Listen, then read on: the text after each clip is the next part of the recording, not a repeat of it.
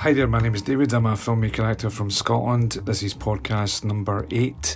In this podcast, I'm talking about how during the lockdown of the coronavirus, I've had a lot more time to catch up on things, a lot more time to do scripts and some editing. But actually, having a lot of time for me isn't that good. You know, in normal times, I've got an hour here or there. So this podcast is really talking about that. The reason I've got this little intro here is because I've taken this podcast from a vlog that I've done last week that I forgot to turn into an audio. So that's why it's a little disjointed here. But thanks very much for listening to this, and hope you enjoy it. Thanks a lot. You know, I remember saying to myself when this happened a few weeks ago that I'm going to, you know, if I can't work and I'm forced to actually stay here and I can't do a great deal, I can't go out and earn money, then I'm going to take advantage of the situation. I'm going to, you know, write more, I'm going to edit, I'm going to do other things and catch up with, which I'm doing and I will do by the time we get through this, because God knows how long it's going to take.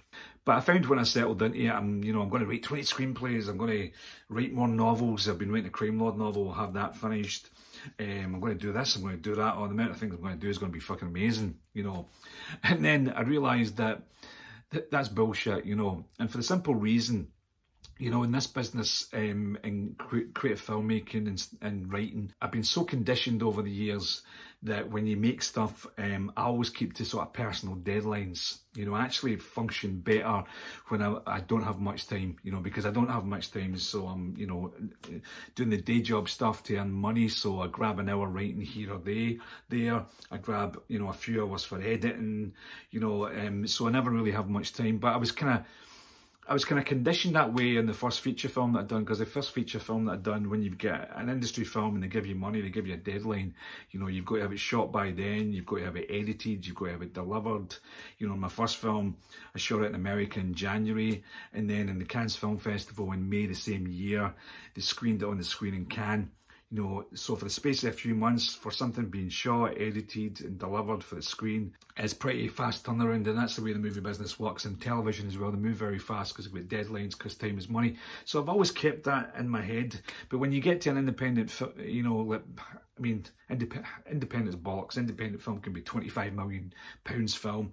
What I mean by no budget, micro budget, do-it-yourself films, you can get kind of into that zone where, you know, you're going to write a script and then maybe you're not working for a few months, so you take a long time to write a script. Or, you know, you've got a feature film, so you sit there and you tweak it and you edit it for weeks, months, fucking years, some people, you know, because you don't have any wolves at the door, you don't have any people, producers shouting at you, we need this delivered.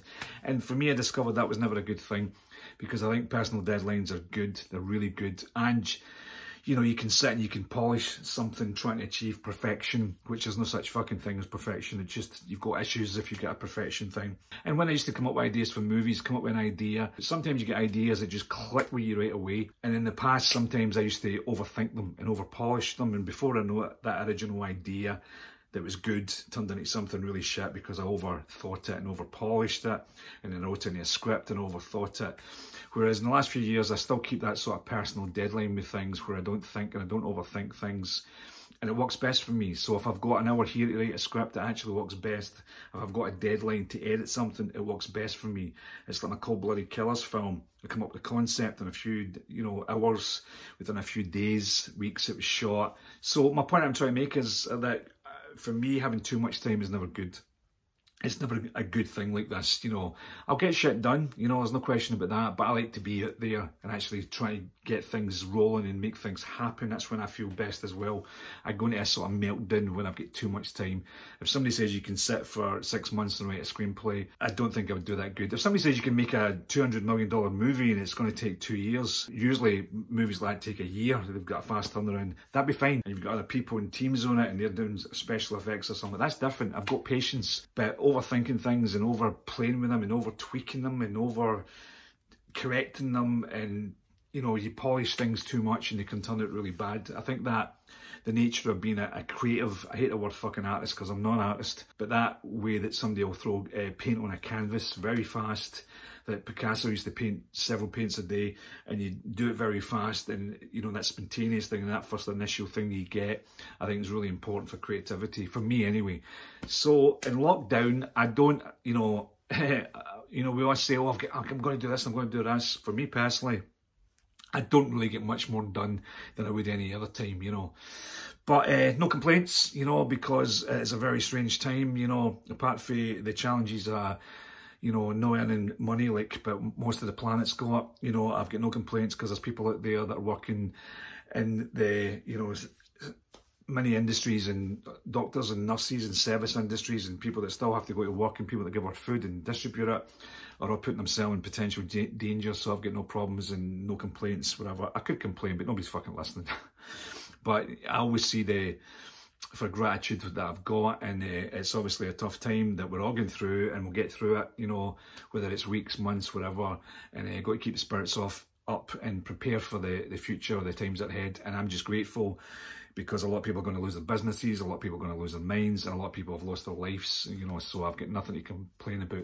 So anyway, I just thought I'd share my little video here, and I hope everybody is doing okay and not going fucking crazy, you know, and see you on the other side. Thanks a lot for watching.